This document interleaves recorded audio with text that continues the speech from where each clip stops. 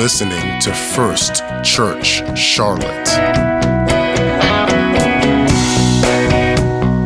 Welcome to First Church on this Wednesday evening. I'm Pastor Anthony. I'm filling in for Pastor Nathan, who's on vacation. It is an honor to bring the word of the Lord to you. It's always an honor to be able to share God's word and to minister to other people. And it's an honor to have a pastor like Pastor Nathan who believes in you and trusts you to do things like this when he is gone. So I want to give thanks to Pastor Nathan, but I want you guys to know it's an honor today to be able to bring the word of the Lord to you. And for a title today on this Bible study, I want to have a little bit of fun with it. I'm going to entitle this Praying Against the Rapture. Praying Against the Rapture. So today is difficult times for the world, for the church. I mean, even if you took the complications behind the COVID-19 and whatnot, we have this world where we have cancel culture, where if you don't agree with anything that I say, then you're wrong because I should be allowed to have my opinions, right? I'm the one that you should agree with, and everybody's about their own opinion. As the Bible puts it, they say that it's everybody does that which is right in their own eyes. Yeah, but we've created this culture in this time where there's difficulties and there's this great tension that seems to continually build, where society and the world say that some things should be okay, and the church seems to fight back against these things, and we create this large tension, and it's frustrating for us because deep down we know that the world's never going to amount to our level of spirituality, our level of morality, should I say, where things that we find morally reprehensible, they're just not going to quite ever get there. I mean, it's Bible. They're never going to meet that level that we might feel. And as things seem to get worse, we tend to strive against that. We fight against it. We buck against it, but we get frustrated with it. It's easy for the church to become frustrated in the world where we are trying to be a moral compass with people who don't want to have a moral compass. Where every time we try and right things northward, we get criticized or we get shut off or we run into a stumbling block or a roadblock, and the church can become frustrated. It's easy for us to be frustrated. It's easy for us to begin to say nobody really wants God. Not today. Nobody cares. Nobody wants to live right. They all just want to do whatever they want to do. And for us to, as it were, throw up our hands and say, Lord, come quickly. Just come, take us out of this place and fix this mess. It's easy for the church to do that. It's easy for us to pray for the rapture to happen. So what do I mean by the rapture? What is the rapture? So the rapture is probably the best place to go to identify scriptures of the rapture would be where Paul talks about it in 1 Thessalonians chapter 4, and he says that the Lord will descend with a great shout, the voice of the archangel with the trump of God, and the dead in Christ will rise first. And then those of us that are alive and remain will be caught up to be with them and meet the Lord and then forever be with Jesus. That's a picture of the rapture and what we mean by the rapture. And so what the rapture is it's a calling away of the saints of God. It's a pulling them out, a rapturing of the church out of the world so that we would be with Jesus. The rapture marks the end of the church age. And it's usually kind of oftentimes when it's discussed with the tribulation. And now the tribulation is a 7-year period of great strife. There's great destruction. There's judgment. God's judgment is poured out. The vials are poured out upon the earth in judgment. And the tribulation is, as it were, a bridge between the end of the church age and the rapture and the beginning of the millennial reign where Christ comes back binds up the devil, 1,000-year reign before the great white throne judgment. And that's kind of where the rapture takes place, though, is in that tribulation period. Now, there's some debate about whether or not the tribulation, whether the rapture would take place at the beginning, the middle, or the end. That's a debate for a different time. But that's a lot of times why they're in conjunction, is when the rapture is supposed to take place. And oftentimes it's my experience that our feelings towards the rapture are dictated by our security or our relationship with Jesus Christ. If we're secure in our relationship with the Lord, we oftentimes are excited about the rapture. We long for the rapture. We're hopeful for the rapture. And if we're insecure in our relationship with Jesus, we're oftentimes meet the conversation of the rapture with fear, because we're not sure if we're going to actually be a part of that. And we know that the rapture marks somewhere a great tribulation period where God's wrath is poured out. And so we oftentimes will meet that depending on our relationship status with the Lord. But the truth is that the church should have a longing for the rapture. There should be something in our hearts that say we long after it. We expect it. There's an expectancy in us to hunger after the rapture, because the rapture marks the end of our labor and the beginning of our reward. And if that's the case, though, why would I say we want to pray against the rapture? Why would I say it like that in an aspect of, if we're supposed to long after it and hunger for it and desire it, why would we want to pray against something like that? And I would say let's go to Matthew. If we went to Matthew chapter 20, verse 1 through 16, we would read the parable of the householder who goes into the courtyard and he hires people to go into his vineyard and work for a penny. And he goes back a few hours later and he hires more people to come into the vineyard and work for a penny. And he keeps going back all the way into the 11th hour. And there's a few people still there. He says, "What are you doing here? Why are you still here? Go in here and let's work and I'll pay you." And when the day is over and all the work is done and the workers are coming back, he starts giving out pennies to everybody. And the people that started early, they were upset because the people that started late got that penny, the same wage that they did. And they desired a higher wage than the ones that started later, that didn't work as much. And the Lord kind of is confused by this and says, "Look, did I not tell you I was going to pay you a penny? I'm paying you what I told you, what you've agreed to." Now, why are the people that worked earlier upset? They're upset because for them, the reward was the mission. For them, the reward was the goal. But that's not the same way for the householder. See, the householder doesn't have any issue with giving the reward. He's got more than enough pennies to give rewards to whoever wants to work. He's not concerned with that. What he's concerned with is the work in the vineyard. He wants the work to be completed.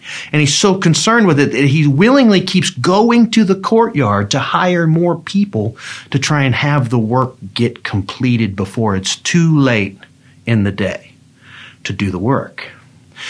As a church, we can't look at the reward as the mission. The reward is not the mission. That's not even the goal of the mission. I want to go to heaven. I want to be with Jesus. That's my reward. But my mission is to reconcile as many people as I can to Jesus Christ in the time that I can do it. That's my mission. My goal is to try and reconcile as many people as we can. That's what my purpose is. That's what the church's purpose is. And when we start to see the reward as our purpose, we start to err. And so our mission is to reconcile these people to God. Our mission is to go out into the field of the Lord and work with people and try and reconcile them to God. And we can't do that after the rapture. We can't perform the work that God has given us to do. We can't fulfill our purpose without when the rapture's already taken place and we're no longer here on earth.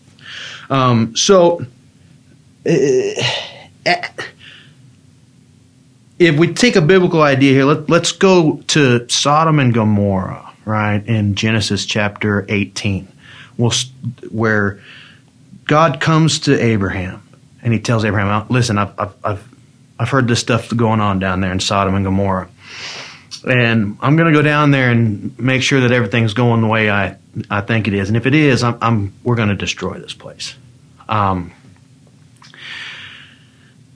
So you have a typology here with Sodom and Gomorrah of it being the world. And a lot of people will link Sodom and Gomorrah and the way that Sodom and Gomorrah was to end time. And so it becomes this typology in the scriptures.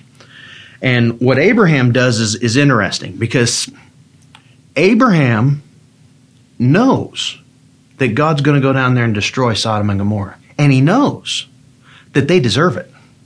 He knows they've been doing wrong. He knows that. But what he doesn't do is turn around and instead of, he doesn't turn around and become a fan in the stands that's rooting for Jesus. Like, yeah, fire and brimstone, lay it on them. They deserve it. Get them. He doesn't promote that. He doesn't root for destruction.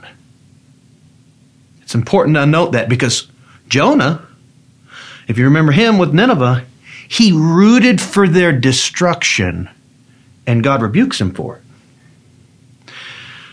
Abraham doesn't root for the destruction of Sodom and Gomorrah. Instead, he starts to pray a prayer, and he prays, Lord, surely there's some righteous people down there, and surely you wouldn't destroy the righteous with the unrighteous. I mean, you got to know that. I know that. I know you know that. So if there's 50 righteous, will you destroy it? No, I won't do it for 50. 40, no, I won't do it for 40. 30, no, I won't even do it for 30. 20, no. 10, no. And he as it were, bargains with God. Now, if you're like me, I always used to to use strong language, but probably truthful. I used to hate this passage of Scripture. Like, it just bother me. Like, Abraham's only worried about the righteous people. And I just don't see how that's of God. I mean, for God so loved the world that he gave his only begotten son. While we were yet sinners, Christ died for us. And I'm like, he always seems to care about the right. He only wants God to not destroy it for the righteous sake. And I'll never forget one time I was reading that and I was getting irritated reading it. And I felt so strongly the Lord impressed on me. Why do you think he's praying for the righteous people? He's not praying for the righteous people. He's using the righteous people as a shield to judgment. He's using his knowledge of God and God's righteousness to appeal to the mercies of God on behalf of the unrighteous. He's not trying to get the righteous saved. See, Abraham knows God's not going to destroy righteous people with unrighteous people when the righteous people haven't done the wrong that the unrighteous have. He knows that. And so he's not praying for the righteous. He's praying for those that are unrighteous. But he's using his knowledge of God and God's character to appeal to God's mercies. It changed the way that I view that whole scripture, that whole scenario. When I started realizing that he's not praying for the righteous. It's not about the righteous. He's still praying for the unrighteous. He's just using his knowledge of God and God's character to appeal to the mercies on behalf of them. He knows that the righteous people can be a shield. They can stand in the gap, right? So the church needs to take our knowledge of God and our knowledge of God's character and use that to intercede on behalf of the world. Not root for their destruction, though they may deserve it. Though we all, if we're being honest, probably deserve it. We root for mercy. We are here to stand for mercy, to love it, and to intercede on behalf of others. But in order to do that, we have to actually come to this idea, well, what do we know about God and his character? Well, I know that in 2 Peter, it says that the reason that God hasn't fulfilled his promises yet, like the rapture, is because he's long suffering to usward, because he desires no man to perish, and for all to come to repentance, everyone. I also know that in Ezekiel it says that God is looking for someone to stand in the gap between him and the land, that he, God, would not destroy the land. So he's looking for intercessors, and he's looking for people that would stand in the gap, that would intercede on behalf of the land, that would appeal to his mercies when his judgment wants to come. And God finds that in Jesus Christ. Jesus is put on a cross and laid out between heaven and earth and cries, Lord, forgive them, they know not what they do.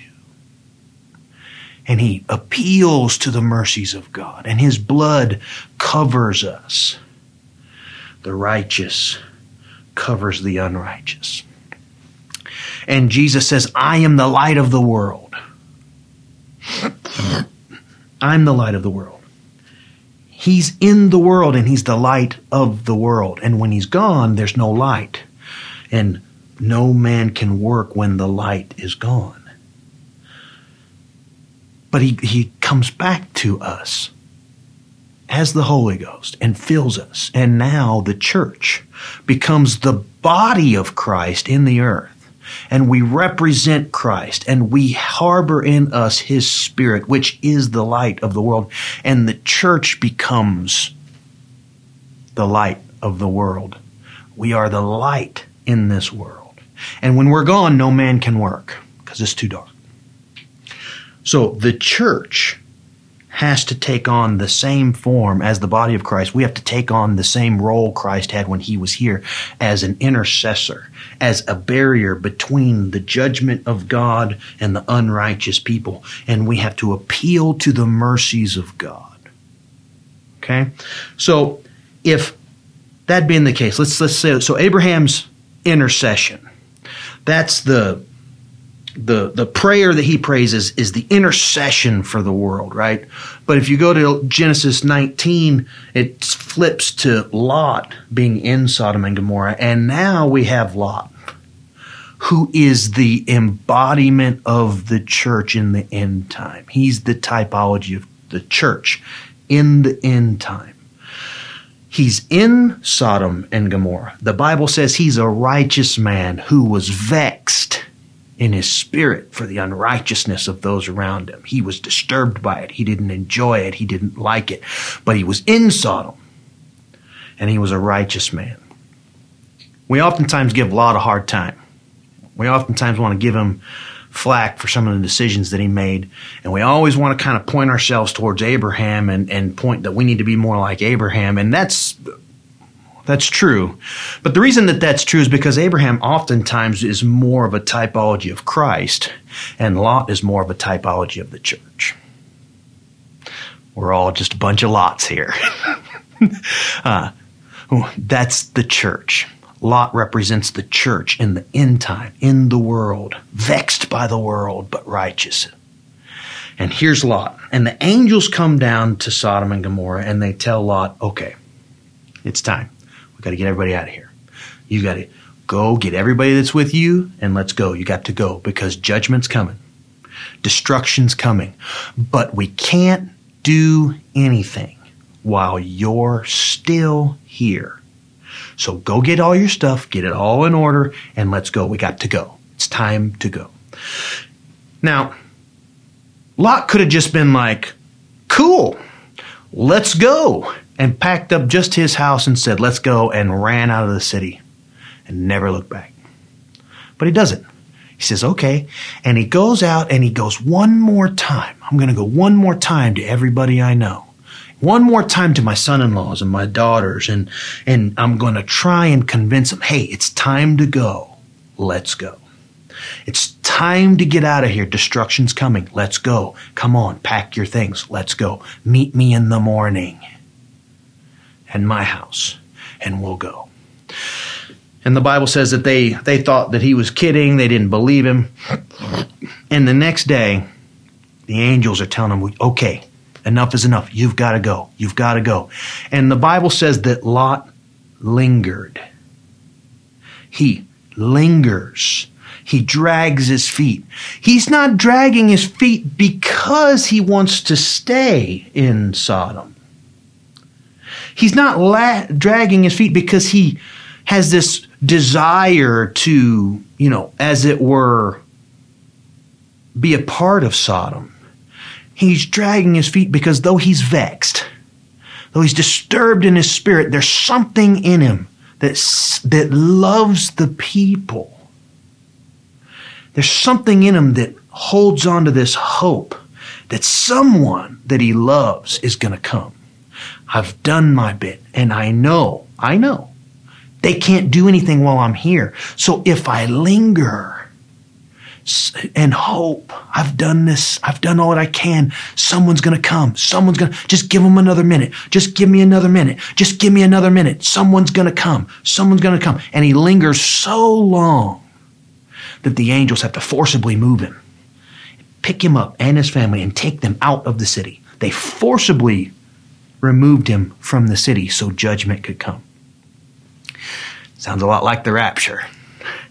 The church doesn't get to say when we're leaving, but the church can ask, God, just give me another minute. Just give me another minute. Someone else. There's someone else. There's someone else. There's someone else that I can win. Is there not another? See, Lot's not in danger of God's judgment. The Bible says that he wasn't in danger of the judgment because God remembered Abraham's prayer. In like manner, the church isn't in danger of God's judgment because of Jesus. Because of the work that Jesus has done, the church isn't in danger. The church is going to make it. The church is going to get raptured out. It's a done deal. It's already settled. The church is going to make it out. But while we're still here, we cannot be intimidated by the sins of the world. We can't be so vexed in our spirits over the unrighteousness of this world that we forget that the world is the vineyard of the Lord. And the Lord is concerned with getting the work done before it's nighttime. Getting the work completed. He's concerned about people. He doesn't want anyone to perish, and he needs more people to go to the field. Be about my Father's business. Work, for the field is ripe with harvest. Pray that there be laborers. Pray that there be laborers. The church can't give up on the mission. We can't give up on the mission. We can't give up. We can't quit before it's quitting time. We can't stop working and say, well, I don't have enough time to do another Bible study. We've got to push and say, oh, someone look, can you still see light? Yes, there's still light on the horizon. Okay, God, it's not dark yet. It's not nighttime yet. Give me another minute. Give them another minute. Let me send someone my way. Let me minister. Is there not another soul I could minister to? There's still light. I can see the light. And the church works past the evening hours, beyond the twilight hours. And we're pushing. The work has to be done. The mission is has to be done. We have to complete the mission. We have to complete the goal. We have to finish the work. Mike Lot lingered in Sodom and Gomorrah in a hope that someone might show up. That's the way the church has to be. We have to be the ones that linger. I already know I'm going to heaven. I'm part of the church. And today could be that great getting up morning. And if it is, I'm going to dance on streets of gold and I'm going to shout and boogaloo with the best of them. But if it's not, God, send me someone. Send me someone. I pray so much this. I pray it so much that I pray that our church is baptizing someone in Jesus' name and that they're being filled with the Holy Ghost with the evidence of speaking in tongues in mere seconds before the rapture were to happen. I want to work, God, until you make me move. I don't want to get out of the way, Lord. I want to stand in the gap until you make me move. Because when you make me move, that means the work is done. God's not moving the church until the work is done. He's going to make sure he's got enough people to go into the field and to work, to get the work done before it's quitting time. And we need to be that type of people. Missional. Missional. Pastor preaches it all the time. Be missional. Be missional. We got to stay with the mission. We have to pursue and let our zeal for the mission outweigh our desire for the reward. The reward's coming. That's a sure thing. Be zealous after the mission. Be zealous after the people of God. Let's not be weary in well-doing. And let's keep the main thing the main thing. Let's be missional until the end. God, I love you today. I worship you. I praise you.